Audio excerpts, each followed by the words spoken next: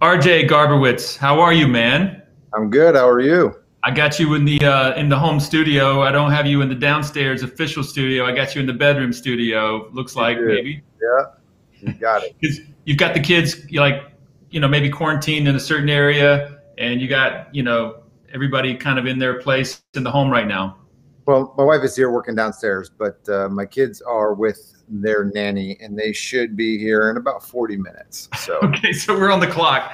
we're on We're the on the clock. clock. First of all, man, I've told you this a dozen times. What a fan I am, and mostly just the persistence and the determination. Like, I mean, I've been following you for a few years, and the way Web Talk keeps climbing, and you're up against. The reason that's interesting is you're up against a Goliath, right? With all these social media platforms, and you just keep. Every time I think maybe he's down for the count, you come out like another rung, you go up, and I'm like, this guy does not stop, and you keep making these massive announcements, like the one that you put out this past week. You're now officially in the top 9,000 sites in the world. I want to say that again. You're now officially, according to Alexa, you're in the top 9,000 sites in the world. To give context, there's 400 million sites out there. So getting inside the top 10,000 sites in the world is like a big deal. And you've now reached 6 million users on Web Talk. Brother, how did you do this? Well, first it took years of planning. I did a prototype in 2013 to make sure that there was even an appetite for what we were trying to accomplish. And then I spent another 2 years designing the system and listing all of the hurdles that we might have along the way, and then figuring out solutions to each one of those hurdles ahead of time. So it took about 2 years of total planning, drafting the architecture for the documents, filing for all of our patents. We have about 4 patents pending, but we're going to be applying for a couple more on the technology. So by planning and spending years thinking about what possibly could stop us, and if there was no solutions, we wouldn't move forward, right? That was the idea. Was there any problems that could potentially get in our way that would stop us dead in our tracks? And the answer was no. And there was going to be significant problems, but we looked at solutions and found solutions that we've been one by one. Basically, as you'll see like a plateau, and then all of a sudden it spikes again. And because what happens is when we plateau, we know that plateau is coming. So we have a list of solutions to go down the list to say, let's try this, try this, try this, and until one works, right? So at each plateau, we go through our list of solutions that are already predetermined, and then back up again. Then we plateau again and go through the same process all over again. So with anything, R&D is just a process of elimination. Yeah. That's all it is. So if you already know solutions that worked for other people, which you do that through research, you just list those solutions, and then you go down and execute those solutions until you pass that bottleneck and keep going. So here's the thing. It's incredible. I just have watched you every year just keep climbing, and so there's the comparisons to LinkedIn and so forth. And here's the thing. The premise of Web Talk is fascinating to me, right? Because to your point, LinkedIn is a bit of a mess, right? It's a bit of a mess in terms of all the people that you're connected to that you don't know indirectly or directly, and you get no. And it's most people who use LinkedIn. Well, there's two people. There's job searchers, but from a marketing, from a business development perspective, that's what I mean by a mess. LinkedIn from a business development perspective is exhausting, and it's really hard to kind of like promote or pull followers into what you're trying to do. It's exhausting. So like when I saw Web Talk for the first time, and I started seeing how you can organize your contacts, and you can separate followers from contacts and connections, and you can also get rewarded for posting and sharing. Man, I was like, this is like what LinkedIn was supposed to do, and it's just no. It doesn't surprise me that you're at 6 million users, and every year I feel like I remember when you hit 1 million. I do remember when you announced 1 million. So now we're at 6. Yep. So you got it. I mean, really, if you look at LinkedIn, what its general purpose is, the very basic is research. It's a database of resumes. So what do you use resumes for? Well, you use resumes for looking for jobs, or looking to hire somebody. It's good at that. It's good at, let's give it that. It's good at job searching and job and candidate search. You got it. And then it went one step further and really opened up the platform for searching. So the consumer can search now. And what do consumers look for when they're looking at people? Well, most people don't realize, but LinkedIn became kind of a professional dating site for people who aren't looking for jobs and for people who aren't deal makers. So that's your other purpose of using LinkedIn that grew, is because now you have the due diligence and research on somebody that you're probably going to go have a date with. Are they professional? Do they have a job? Do they know people? Are they connected with me? So people are doing that side of Facebook's new dating app too, but they don't have a virtual resume and recommendations professionally for somebody. So you'll find that people are using LinkedIn personally as well as professionally already. So if you understand the use cases of LinkedIn, from the personal use case to the job seeking use case to the recruitment and business development use case, so you've got really 3 use cases. Now, if you have 3 different use cases for one massive platform, and you're never going to be able to focus on all 3 of those if you don't have contact management. Can I just put your time out for a second? Because I think those 3 use cases are real, but I feel like 80% of the people who use LinkedIn aren't even in those use cases. I feel like they're just using it as their business Facebook. It's their place where they're, posting activity, telling people what they're doing, making announcements. It's the business Facebook. I hate to be so crass about that, but that's why. Yeah. That's the 3rd use case, which is business development. Whether you're using it for sales or marketing or recruiting, it's business development. So your 3 use cases are jobs, business development, and personal due diligence on dating, right? Those are your 3. Now, the vast majority of people, yes, are using it for due diligence because sales makes the world go round, right? People want to grow their business, and the first place they're going to go look to grow their business is a place where they can look at resumes to say, okay, can I sell this person something? Can I recruit this person? Is this person a prospective investor for us? Could it be a good vendor or a good partner for us? So all those 4 major use cases are inside of that business development realm. Right. And then personal development as well, because that's the enhancing your career, either finding a new job or, getting noticed by your peers to get a promotion, things of that nature. So personal development, business development, those 2 things are probably the most primary use cases on a day-to-day. However, if you don't fall into those categories, LinkedIn is getting a lot of engagement from people on the dating side, just going in and looking at profiles. So you'll notice that if you ever go to people who also viewed on LinkedIn, you'll see the list because people are using it for dating. Right. Exactly. Right. So, and that's just a testament to all the different use cases. So, but to do all 3 of those correctly and keep them segregated, you need contact management, which LinkedIn does not have. So we built a competitive platform to LinkedIn to be able to manage all 3 of those use cases uniquely inside the platform. So if you want to do personal networking, you can, but it's a private personal network, and you add people into that as you wish. So by default, you are following somebody, but you add somebody either into your personal network or your professional network or both. And then from there, you can give them additional permissions to contact and information.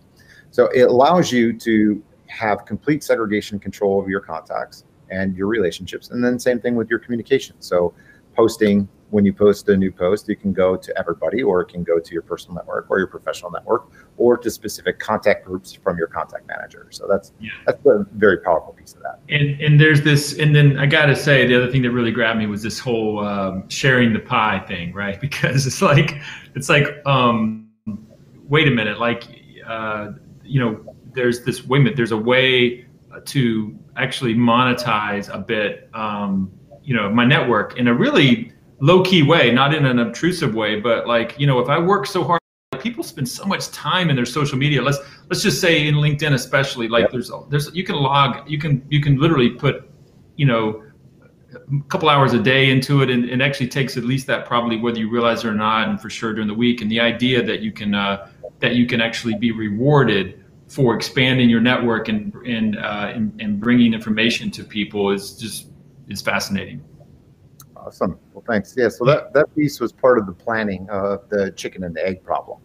So what we wanted to do was be able to create engagement and growth very quickly. So we had a lot of different options, and we chose, a hybrid program that we built internally that takes 50% of our ad revenue and puts it into a pool. Yeah. And that pool gets given away every single month back to our members. And how you I got to get a piece of that thing. Yeah, I'm going to get a piece of. I'm going to get I'm going to get a Web Talk check. It's one of my 2020 goals before the end of the year. You got to get one. So we've already paid out. I mean, granted, we're still in beta. We haven't launched mobile apps yet, but we've already paid out $250,000 this year back to our members. So, and it's growing. And this month we'll probably give away, I don't know, between $30,000 to $50,000 back to our members. And you really go out of your way to distinguish not multi-level marketing. This is very very straightforward stuff. Yeah. So what we've done is we've created basically an influencer program, content creator program, where you earn points for your content, and that gets, those points come out of the pool. So all the points that we issue every month across the whole system get divided by the amount of money available, and that assigns a value to the point. Right. So that point now is worth X amount of cents, and then how many points do you have times X amount of cents. Now you also can earn more points because you earn matching points when you invite people. Right. So if you invite anybody who ends up joining Web Talk, and you can do that 3 ways. You can do that through purely just inviting contacts and saying, hey, follow me on Web Talk. You can do that through content marketing. So if you post your content on Web Talk, share the embedded link from that, and people end up coming to Web Talk to read that content and sign up, you actually get a referral from that without even inviting them. It's integrated into the system. So we call it content marketing. Yeah. We have affiliate marketing. So if you are truly an affiliate marketer, we have tools for you as an affiliate, like a custom landing page, banner ads, social buttons, things that you can put on your website, things that will help drive traffic. And for that, you'll get, again, matching points. But you also earn 10% rev share when they make purchases on things like subscriptions. And we plan to launch our own marketplace like Upwork down the road. So you'll actually get paid when transactions are happening in the system as well. So what's cool is when you log in, you actually see it. I mean, I've got an account, obviously, and I went ahead and upgraded to Pro because I loved what you were doing. And then the features, I upgraded to Pro like a year ago. And you show, every time I log in, I see the pie. Yeah, it's there, and it grows. It's usually like, at some point I see $6,000, or I see the number go up all month. Yep. So that's put that out at the end of the month, right? Yeah. So we put a minimum out there every month. So we say at a minimum we're going to give away X amount, but as the minimum gets surpassed, as ad revenue goes over that minimum, then 50% of whatever we make. So if the minimum says 6,000, you go over 12,000 because we're giving 50% of the revenue back. So as soon as we go over 12,000, you're going to start seeing that 6,000 increase in real time throughout the whole month. Wow. So, you ever get any really cool like emails or messages from people when they get their Web Talk check, or their wire? How do you pay it? How do you pay it out? Does it go out in a physical check, or how does it go out? No. So we've been linking third-party accounts to our system who do all the KYC for us. So right now we're linked to Payoneer, we're linked to Stripe, so you can get paid through those 2 platforms just by connecting those accounts. Next quarter we launch PayPal and Coinbase. So if you want to get paid in crypto, you can transfer it to Coinbase. So every quarter we're going to try to launch new ways to get paid, but we're doing it so it's fully autonomous. We're not sending checks, we're not linking bank accounts, we're not doing any of our own KYC. Yep, it just does an automatic transfer to whatever third-party payment platform we have integrated that you choose. No, that's cool, man. I can't, and then lastly, I think I was dinging you a couple years ago, and like everybody was like, "Where's your mobile app? Where's your mobile app? Where's the app?" And then now all of a sudden we're probably only weeks away from your iPhone and your Android app. And I've got, by the way, I've got it. Test pilot right there. Yeah. Awesome. I've been playing with it all day. It's smooth, man. It's very responsive. Not that I'm surprised, but it just flows. It flows nice. It really does. Awesome. Yeah, it's going to get a lot better too. So over the next 1 to 2 months, we go through our private beta testing with our pro customers. Well, starting with our close contacts and investors. Everybody's testing it now. And then within a week or so, we're going to let our pro customers in and start playing with it. And then the apps are still waiting on a couple of feature integrations that are getting deployed over the next month on the web app. So mobile apps will get those. And then once everything is in sync over the next month, then they go live in the App Store. Man, it looks ready now to me, by the way. And by the way, I get a lot of test flight stuff, right, with the Wave and all the startups that I work with, right? This thing looks ready, man. I'm like, let's launch this. This thing has got every. I mean, I'm noticing just I don't see the things that you're seeing, obviously, when you're really close to the product.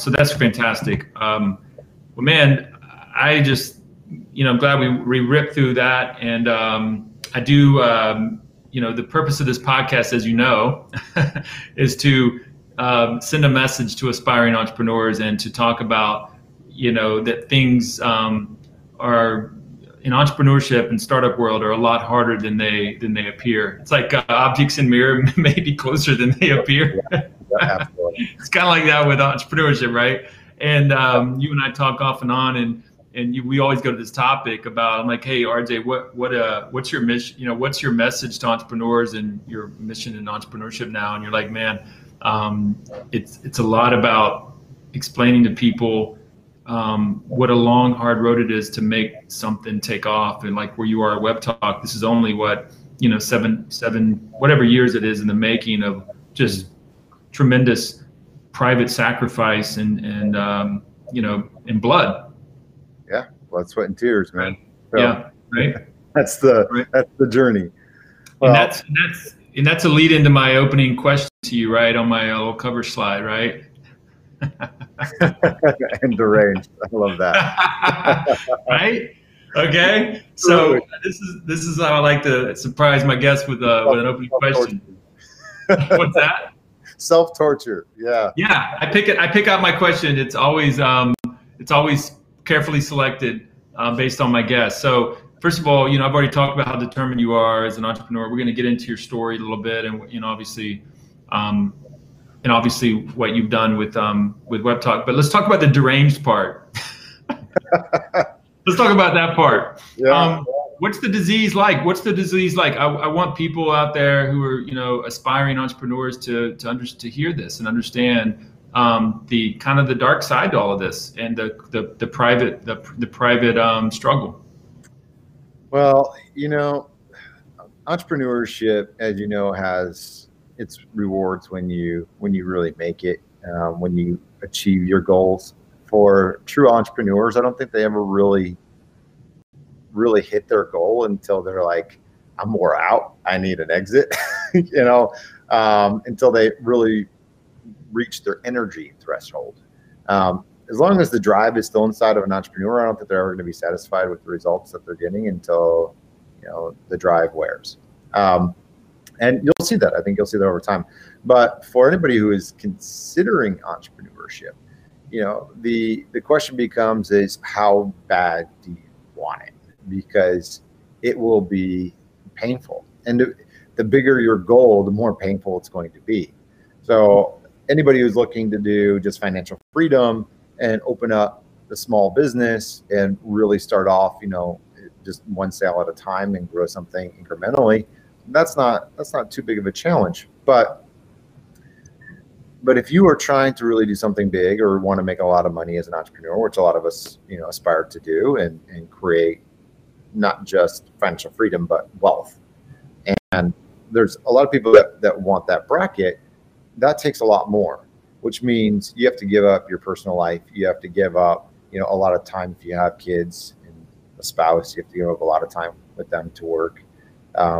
Really, your time is going to be solely focused on your mission for your business and your team at the company for as long as it takes to create success. So it does have challenges. If you're in a relationship I mean, that should be like one of those things that just is laid out at the very beginning of doing this, saying, hey, I hope you don't expect much of a relationship with me for years, until, this thing really moves. Right. That's some real honesty right there, and that's what this podcast is about. And, and there's some really good highs, right? But then there's the lows, right? So there's some good times, even with your relation, like, celebrating something big and everybody feels like, well, this is the beginning of the new normal, but not so much, not the new normal. We're going to go right back to grinding. Yeah, exactly. So there's always the roller coaster. You're ups and downs for the whole time. So, my wife is like, at this point, she's like, you know what? I'm happy for you, but I can't get on the roller coaster with you. She tried it for a while. She tried it for a while. She's like, you know what? Just, when you need me to do some press or whatever, I'll be there to support you, but go do your thing. Right, because because if it's not your journey. I mean, my wife is the same way. Like, she tries so hard, and she has seems like an infinite well for that. But I even wear her out. Like, she's like, I can't do this anymore. Like, I need a break. Like, for me, I have an infinite well, because maybe it's the entrepreneurial mindset, but it's also my baby, right? That I'm fighting for, right? And so it's a different perspective. When it's your baby, your thing, then you kind of have no limit to how far you'll go.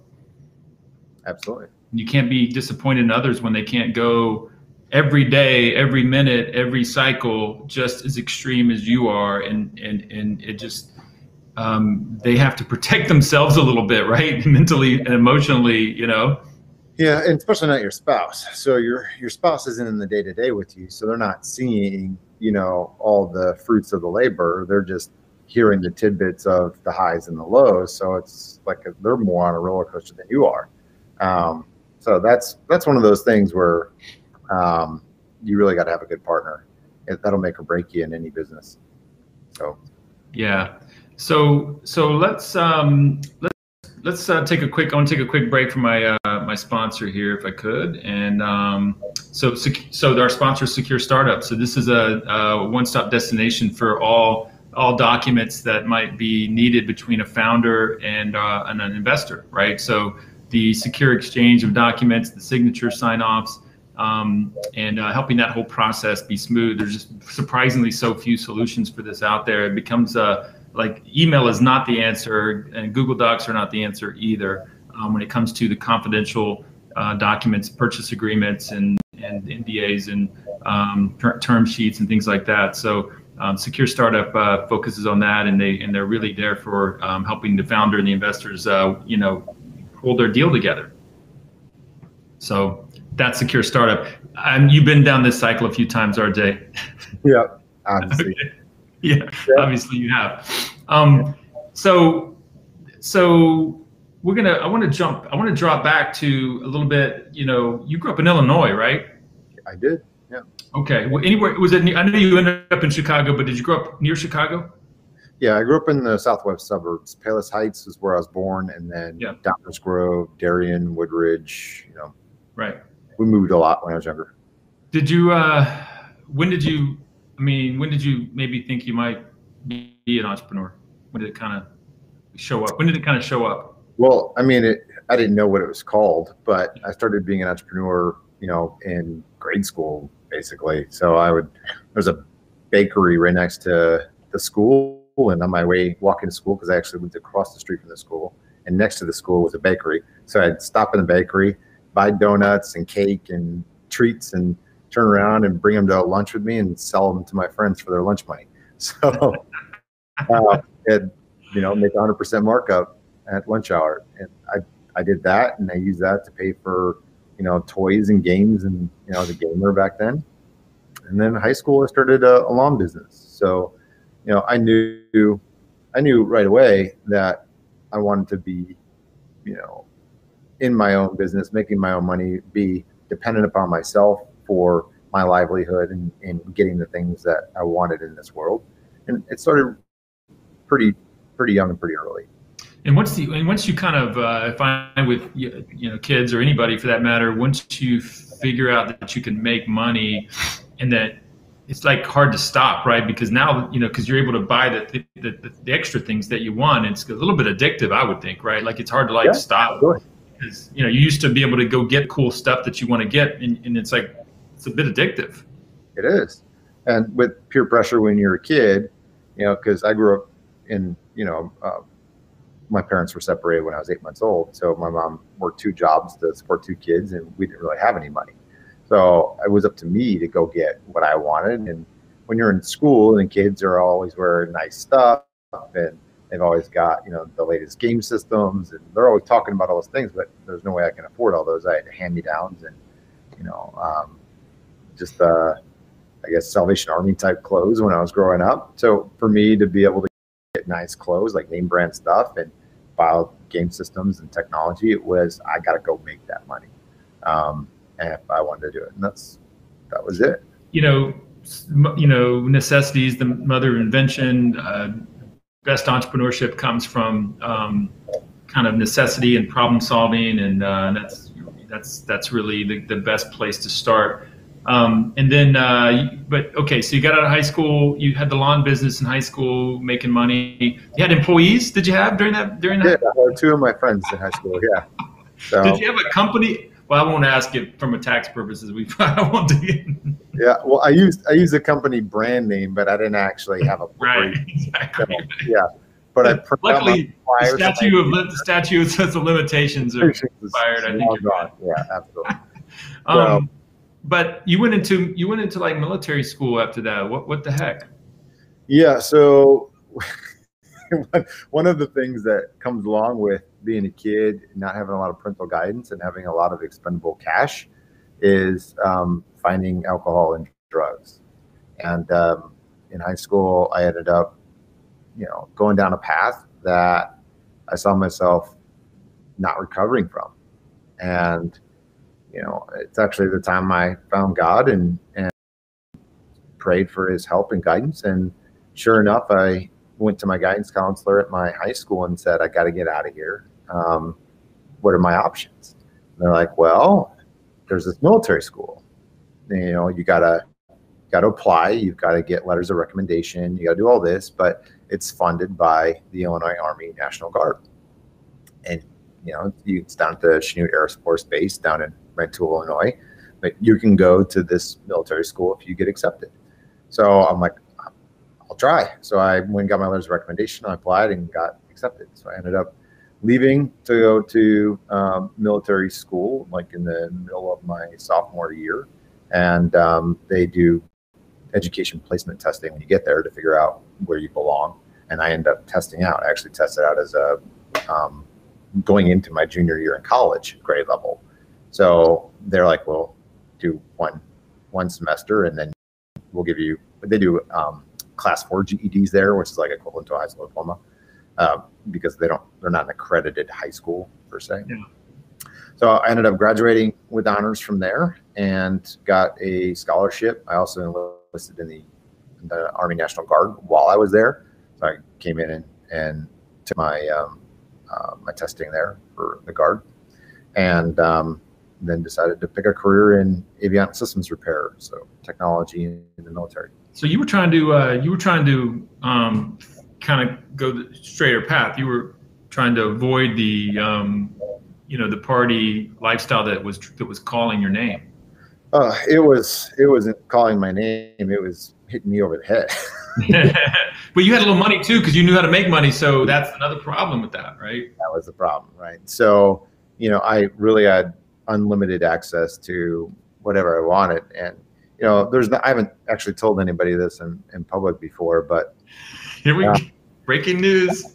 So I had actually lost privileges to drive before I was even old enough to drive, because I had purchased a car for cash at 15 and was driving it around and got so many tickets that my license got suspended till my 18th birthday because I was speeding and driving without a license and all that. So, and that's the lifestyle, right? So you needed military school, but what was interesting is you were smart enough to figure that on your own. You didn't have didn't sound like you had a parent or someone who was forcing you. You had self-awareness on this that probably is kind of been a hallmark for you your whole life, I'm guessing.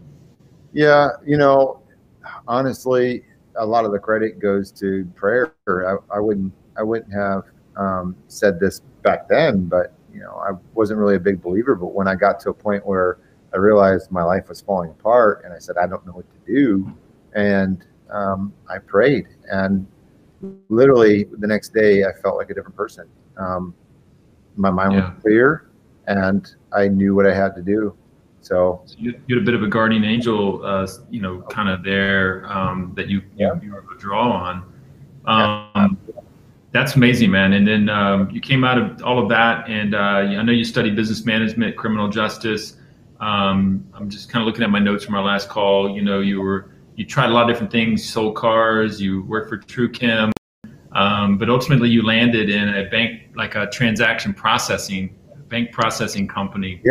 Yeah. So I ended up selling credit card machines and bank card processing for Landmark Bank in Chicago. And when I realized they didn't own anything, they were an ISO as well. They were reselling machines and credit card processing for other companies. So the bank didn't do anything but hire salespeople. And the light bulb went off. And I'm like, it's an easy sell. Everybody needs a credit card machine. This was like 20 years ago. So yeah, like you're talking about like the local restaurants and just everywhere they take credit. Yeah, exactly. So that was. By the way, those things have residual recurring revenue income. Like those are residual income accounts, right? Like that's what's beautiful about you sell it once and it pays you. Yep, ongoing. Yeah, so you would get a basis point on every transaction for selling a client. So not only would you get the upfront cash of selling the machine, you would get the residuals on the recurring revenue every transaction. Yeah, so it was multiple streams of income with one simple business just by programming somebody in. So it was an easy deal too because everybody needed it. So it was a hot ticket item, good margins, residual income, and that grew really, really fast, and it was perfect timing in the market. And we landed our largest client ever within 9 months of starting the company, and then the company that we were reselling for at the time, made us an offer to bring that client in house and buy it off of our books, and it was a pretty substantial offer for someone who's only 20 years old, and I took the offer, sold it back to them. In hindsight, though, just mind you, you're 20 years old, seeing a big check, the company grew 10 times its size in 10 years. After? After. Yeah. So my wait a minute, but you got a multi-million-dollar check. I did, but that check would have been 10x. Had you held on? Had I held on, yeah. So because the basis points building up on that recurring revenue, because I got a percentage of all their revenue. So when their revenue went way up, I would have made a lot more just holding for 10 years. So they made a good buy, and I sold too early. So, but by the way, Steve, I had an interview with Steve McDonald a few weeks back on one of my earlier episodes, and he made that point about the founders that sell out a little too early, and not only do they shortchange themselves, but a lot of times they shortchange their early stage investors. But he made a big point about that, about hanging on a little bit longer, and he's living proof of that. It paid off well for him.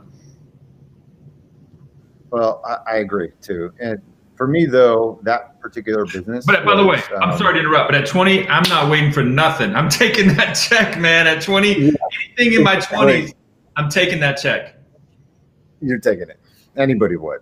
And especially when you're fighting with people twice your age to come to work because they were out drinking all night, So if you're employing salespeople, you'll know those are the worst people that try to, make sure they're coming to work every day and doing what they need to do.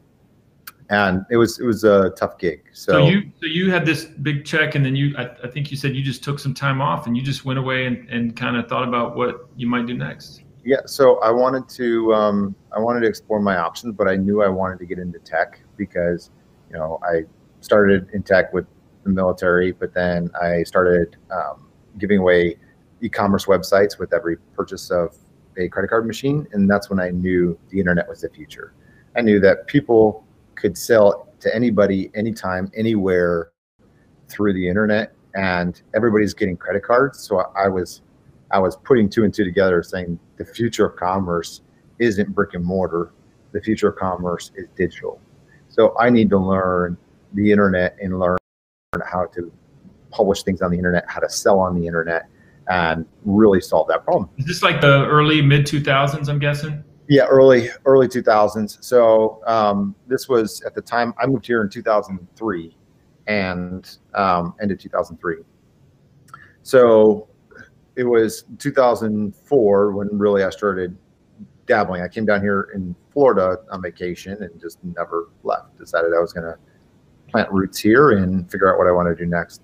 So I got into, I met a guy who owned a real estate business and said, I want to digitalize this and create online home builder magazines for new construction property and monetize it through ads. And just basically do that across the whole state. And we started growing it, got really big. We got Robin Stuckey and Home Depot and a couple of big advertisers. Oh, I see where this is going. You said real estate in 2005. Yeah. So then that was, that was a mistake. So it was, you jump on the bandwagon, and we jumped on too late, and market crashed, advertisers pulled, and that was it. That was the end of that business. So that led me into duplicating the same concept, but for nightlife. So I wanted to create nightlife publications. So I started SarasotaNights.com, and then grew that and went to Tampa. So I had TBNights.com. Now you went when the real estate thing popped, you were kind of busted out, right? So like, right? Yeah. Yeah. So I was all in already at that point. I had spent a lot of money just being 21 and partying in paradise. So putting money to support myself in a new venture. And then, so, come the time to, the market busting, wipe me out. So I'm starting from scratch all over again at that point. What did that like? Did you take a moment to like freak out, or did you just like go into action? Do you remember, like, was there some dark moments there? It was humbling. It was definitely humbling, because when you're trying to start from scratch, after you've had it, like it's almost, they always say it's worse to have had something and lose it than to, right, and to never had it, right? But knowing that when you grow up poor, though, knowing that you started from nothing in the first place, you can't be killed. You're like almost unkillable. Exactly. So, I grew up where there was times where our power was shut off in our house, and it was like 10 below in our house, and the only thing to eat was condiments. So, when you come from that kind of poverty, you're not scared. You're not scared. You know what it's like because you survived through that. And then when this happened, I took bartending jobs. I was mowing lawns and starting another business and doing that, on the side. So I did whatever I could to make some quick cash, kept my costs low. In fact, there was 2 weeks in between places to live where I lived in my car just to save money. So I'm like, if I can go 2 weeks without having, the rent, I can save that much just on utilities, rent, all of that, and save money. And do you know the founder of Paul Mitchell Hair Products was like had the same? He had to live in his car for a couple of weeks just to get through. Became Paul Mitchell. Yep, to stack up cash. So you got to do what you got to do. Man, I tell you what, man, that's the beauty. I work. I got all these students in my class, and some of them are international and come from like different situations. And being poor, growing up poor is one of the, I'm sorry, it is, I mean, I'm talking about just poor, I'm talking about like stories like you have, one of the strongest indicators of a successful entrepreneur. You almost all, the entrepreneurs that really go big and do big, they almost all have these stories. And I feel like that kind of makes them fearless and a bit unkillable. Like it's like this, it's like a fearless component. Well, I think that it embeds it into you. Once you realize that you can survive with nothing, that means you're willing to bet everything. Yeah. Right? Yeah. Because people who have this fear of loss, because they don't know what they think they'll die if they lose it, have this wall that's holding them back. Yeah. And until you're able to take the risk and realize that if you work your butt off, you can come back, then you really don't have what it takes to create It's some. kind of like, I mean, I hate to use the boxing analogy, but if you're not throwing punches, you're not going to win. It's like, if you're just covering up, right? I mean, it's like you've got to not be afraid, and that's beautiful about when you grow up that way. Like my father was that way, and just so many people I talked to, like in the interview, I interviewed so many of the so many celebrity famous entrepreneurs. Like I mentioned, Paul Mitchell, the founder of Chobani Yogurt, and just so many stories and of just it's just a great baseline. So if somebody's out there watching this and you grew up as a kid with almost little to nothing, wear that like a badge and consider yourself like ahead in the game of entrepreneurship. Like you've got like a huge advantage and edge over everybody else. Absolutely. You're hungrier and you know what it takes, right? So yeah, survive with nothing. And that's amazing. So when you lost it all through the real estate deal, you just started improvising again and knew that you knew you could get it back. Yep. So I learned, being young, go after cash paying jobs that are quick cash that can build up quickly. So that's where bartending, mowing lawns, Craigslist was really, really popular at that point. So I had built up some skills when I was younger, thanks to my ex-girlfriend's dad, who gave me a job at a body shop working on cars as a teenager. You were doing the different odd jobs during that period with the lawns and the bartending and all. How did you get the when and how did you create this kind of nightlife? And was it a website? Yeah. Sarasotanights.com. That was Sarasotanights.com. Yep. That sounds awesome. Yeah. So it was local people, places, and events. That's what the whole theme was. So I got a camera crew and videographer. We'd go around, take photos and videos of everybody at nightclubs and events, put them online in an event calendar, and we'd hand out cards that say, find your photo on Sarasotanights.com. And we just built up a ton of traffic that was all local, and with all the people that go out and about and spend money online. So our audience was local people that go and spend money on entertainment. So then as we built up traffic, I started monetizing. I'd sell back advertising to local businesses on the platform, created basically a virtual business directory, and then kind of yellow pages for the local market for nightlife. Right. So you had in the middle of this, you took on some of your first quote unquote investors, and you kind of had a little bit of a bad apple in here, right? In terms of there was an investor situation that kind of had you you had to step out. Yeah. So when I wanted to convert the nightlife websites to a nightlife themed dating site, I had to bring on outside investors to build out the database. My thought was, MySpace is huge. These people are uploading their own photos and videos, and I don't have to pay for it if they're doing it on their own. I have to go and take photographers. I can just get user-driven content and have kind of the same concept. So that was the idea, was to cut my costs down by having user-loaded content versus a camera crew videographer going out. And then it eventually kind of morphed to become more of a nightlife themed dating site. We found that people were wanting to do kind of misconnections with these events and find people from these events that they saw. That's cool. So we found a niche there and started growing it. And I used my own money, and I actually used family money initially to build out the initial phase of it. And then ended up bringing on our first kind of angel investors. And I didn't know anything about using outside capital. Mm-hmm. I built my own companies with my own money or from revenue. So I had no idea what I was getting into. I ended up doing a deal with an investor that was not a good deal. Not for me. For him, it was great. You gave him too much kind of leverage opportunities.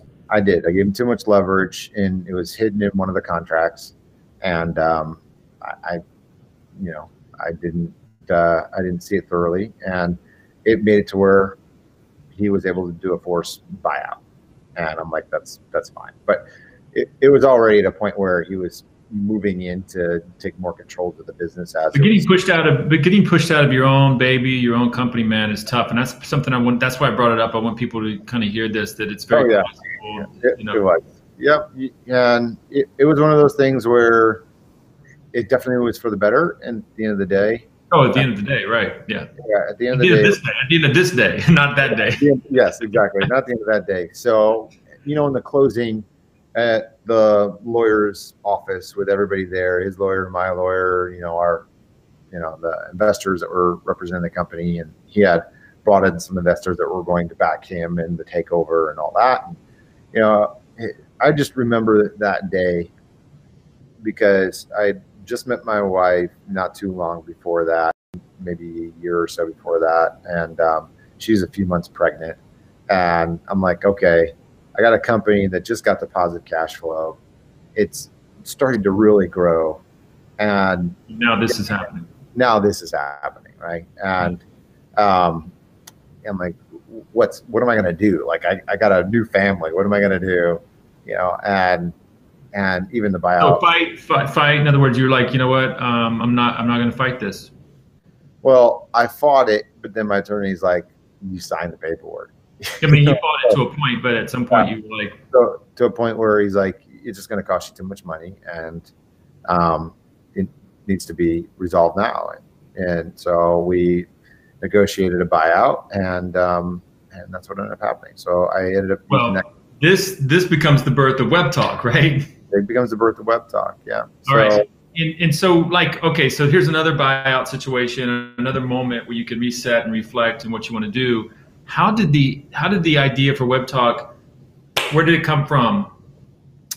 Well, so the first thing was what got a brand new startup with a very buggy platform, by the way, to get deposit cash flow was the model of just the referral rewards of sharing revenue with members and creating this viral loop of growth, having your customers bring you more customers in exchange for getting their subscription for free. And then once you had a certain benchmark, actually getting paid for them, things of that nature, right? So building in these viral loop marketing tools, I tested them and I'm like, this is literally the holy grail of internet marketing.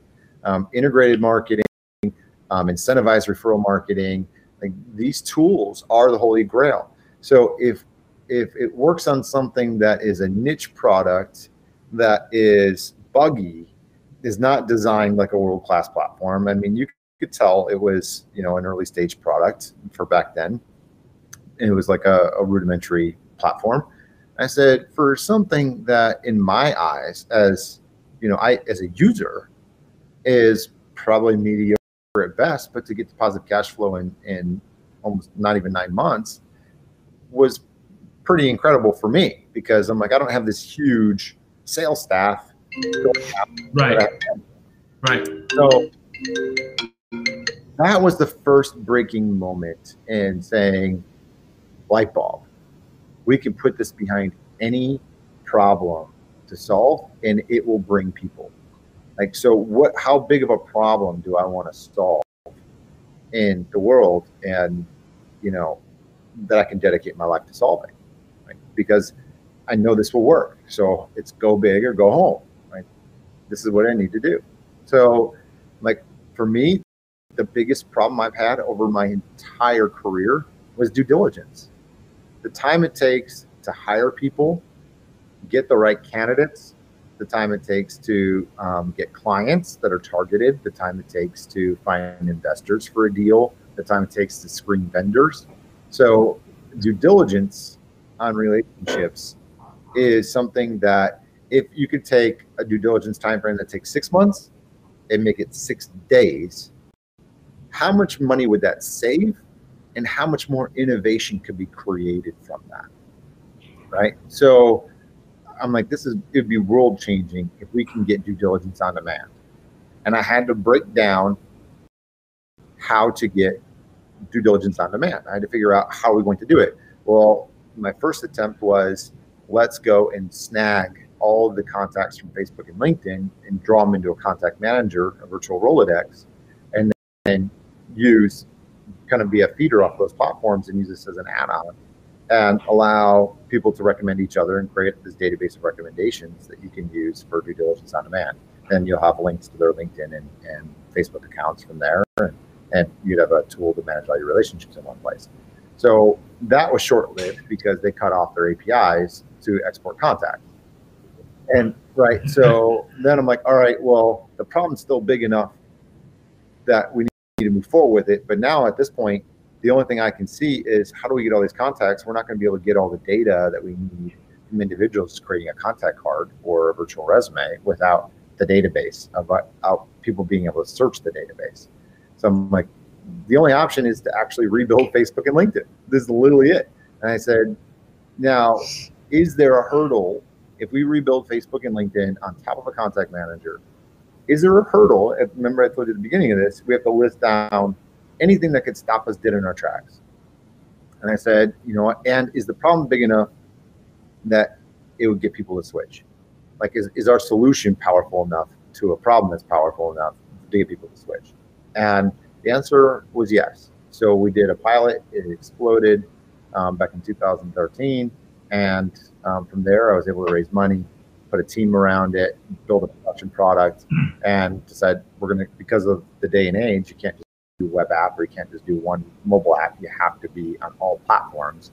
So we had to build first for our micro business enterprise market with the contact manager and do that on the web app with a mobile web app. And then once we finish that, which we're finishing this month, we deploy iOS and Android apps in parallel. So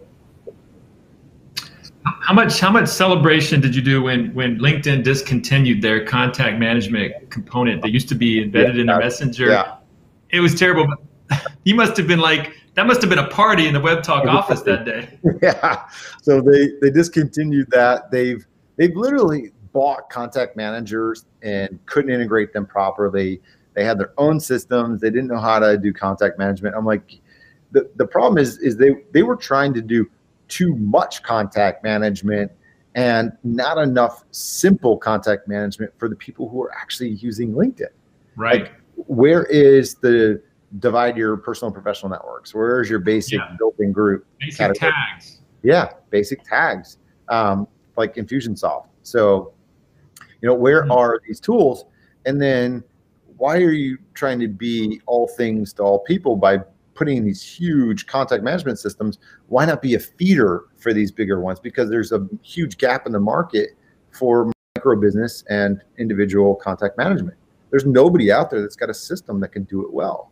Right? So that was it. This was our defining moment. We are going to be that starter CRM, which we call our social CRM. And we will be a feeder. So if you go beyond our capabilities, we're going to have a subscription that ties into all other CRM platforms. So you can tie into investor CRMs like the company you just advertised, to sales CRMs like Salesforce. If you need more powerful tools, you'll be able to bring all of your relationship data from our platform to theirs in a seamless way. The social CRM, did you trademark that yet? Because it's pretty good. Yeah, well, we filed for the trademark, I think, 2 years ago. I don't think it actually got trademarked though. Yeah, it's a little tough because those are two common words, and they don't like to give you trademark. But it's pretty. But I don't think anybody else is using it the way you're using it. So I think that social CRM thing is pretty cool. In fact, I'm gonna do something here. I'm going to share. I'm going to share my screen. I believe I can do that. Give me 1 second, because I think I've got that page up that I wanted to show. Give me 1 second here, and yeah. Oh, there's Derange. Yeah, there we go. Products, right? So this is you see my screen? Nope, I don't see your screen. You don't? Okay, 1 second. Let me go back and do that. Oh, allow. Okay, cool. And then we can do it, right? You see this? Yep. Yeah? Okay. This is your I love this page. You guys did a good job. You see it, right? Yep, I can see it. So this is the newsroom, Internet Reimagined. I know you got a lot of great pages, but there's the social CRM, the contact management, the news feed that you have complete control over, the all-in-one profile that can include all of your platforms. You got things here that that LinkedIn doesn't necessarily give you. And then there's these beautiful cash rewards, and you've got this affiliate program.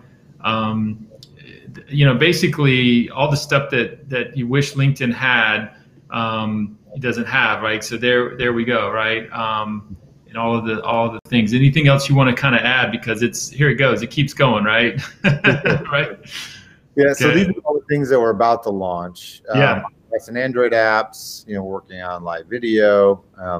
That's I constantly post all those things, but we have our own verified service, which goes into the due diligence aspect, even more in depth. Video conferencing. So we do have a lot of tech that is underway. And you saw EventWave there. And what page would you take me to right here? Maybe just to give an overview. Yeah. So if you click on products, that takes you to the page down there. Down here.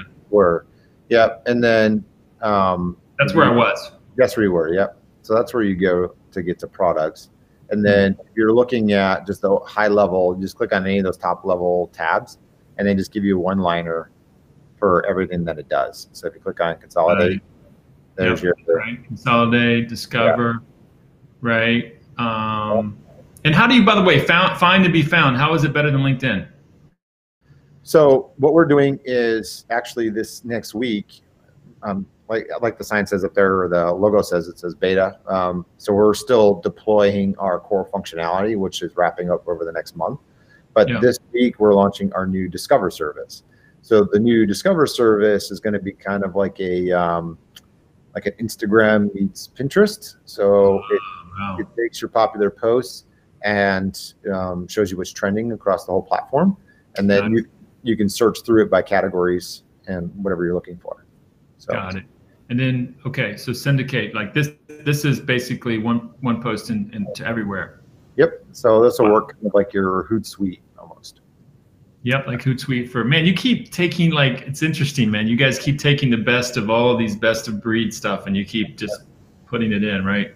Putting it in, yeah. Well, brand and relationship management. So all these things are all about personal brand, professional brand, relationship management, and then monetizing your relationships is really what everybody's using networking for. Yeah. So we made it to where instead of us monetizing your relationships, and providing you these tools, we just share the revenue. So half of our revenue, and that's where that earn, when you click on earn, and tells you about how you make money. Oh yeah. Yeah, their next one up. Yeah, there we go. Yeah. Mm-hmm. Yeah. So you guys don't hide the money. I noticed that. You don't hide the money. You show the pie, you show the money, you show the points. Yeah, you got it. So we show it all because we want our users to understand, like, this is never going away. We are always going to give away half of our ad revenue. And right now, I think Facebook's doing about $6 billion a month in ad revenue.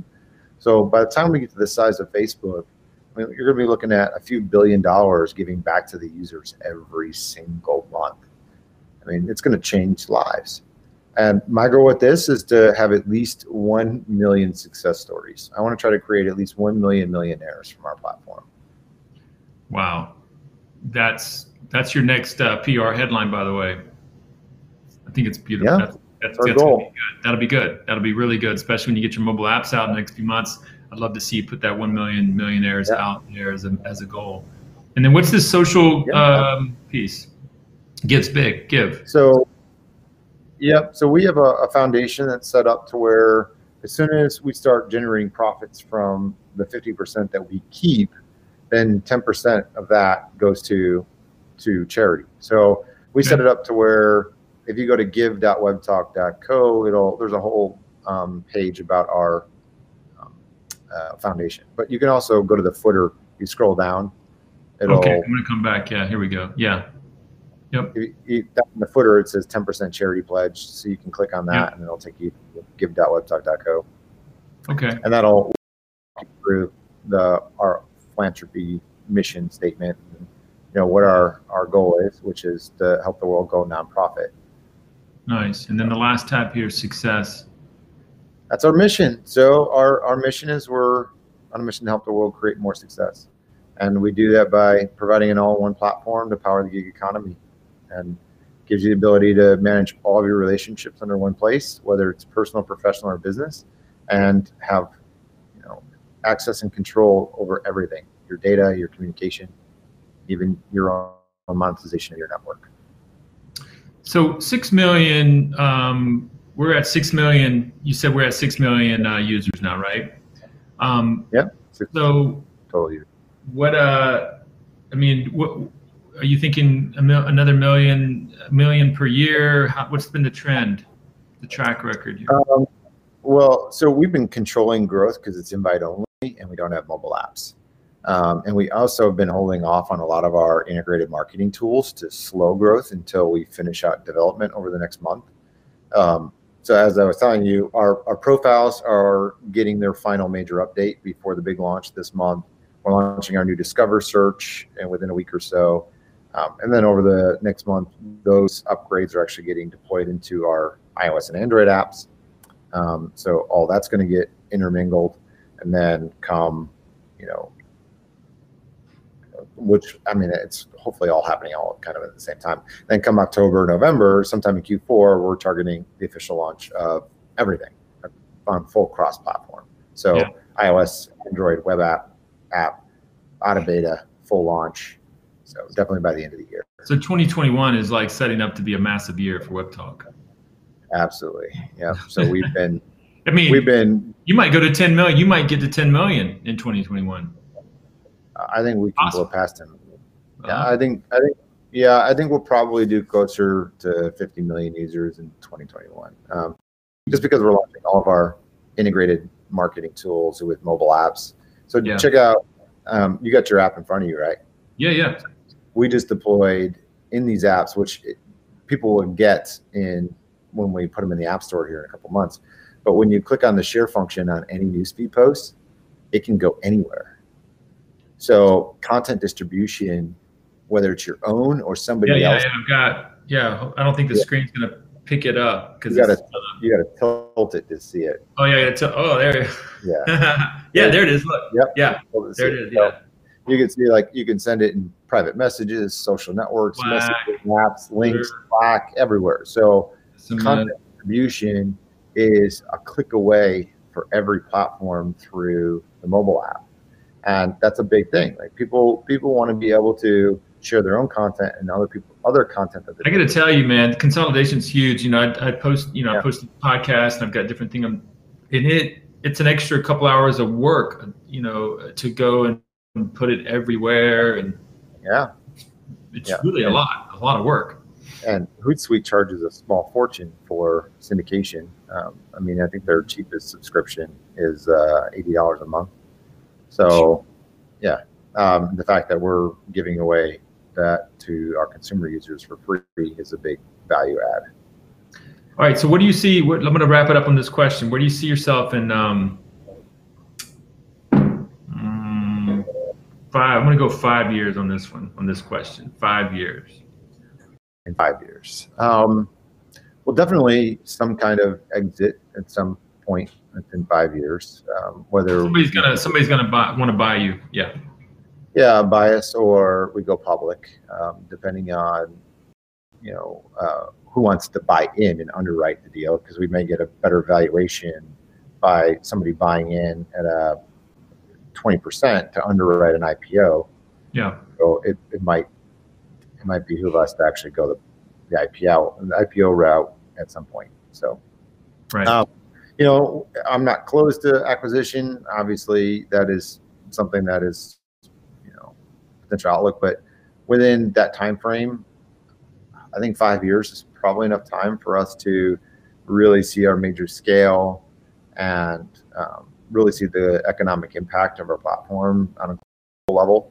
I hope to be in at least 20 markets by then. So have WebTalk in 20 different languages in 5 years. And, well, I've said this about, I've said this in your presence and with people in the room and before, and I'll say it again. There's in the Tampa Bay area, there's really only one guy I know of that's swinging for the absolute fences, right? And it's you, right? There's a lot of startups in Tampa Bay area, very successful, doing big things, but you're kind of swinging for the furthest fence out. The furthest fence that anybody can see is the one that RJ is swinging for, and you seem to be getting there somehow. Years, years, man. That's it. Crazy. Years. It's crazy. No sleep, work your butt off, and man, very good plan. Great. And Sarasota Nights, I just love the way that rings. I just want to keep saying that. Just like it's fantastic.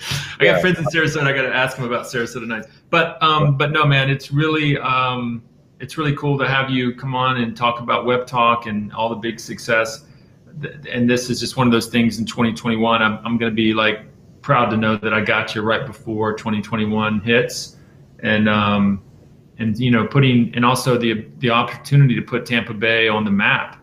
You know, because you are a direct-to-consumer product, right? We have big home runs. You know, we've had Outback Steakhouse, which obviously has been a big home run, and other restaurants and so forth. But we've had some big tech exits, but they're kind of B2B, right? Business to business. And I'm always talking about the importance of B2C and how important that is. And you never put a city on a map with a B2B win. I mean, B2B is great. It makes everybody wealthy. It's huge success and all that good stuff.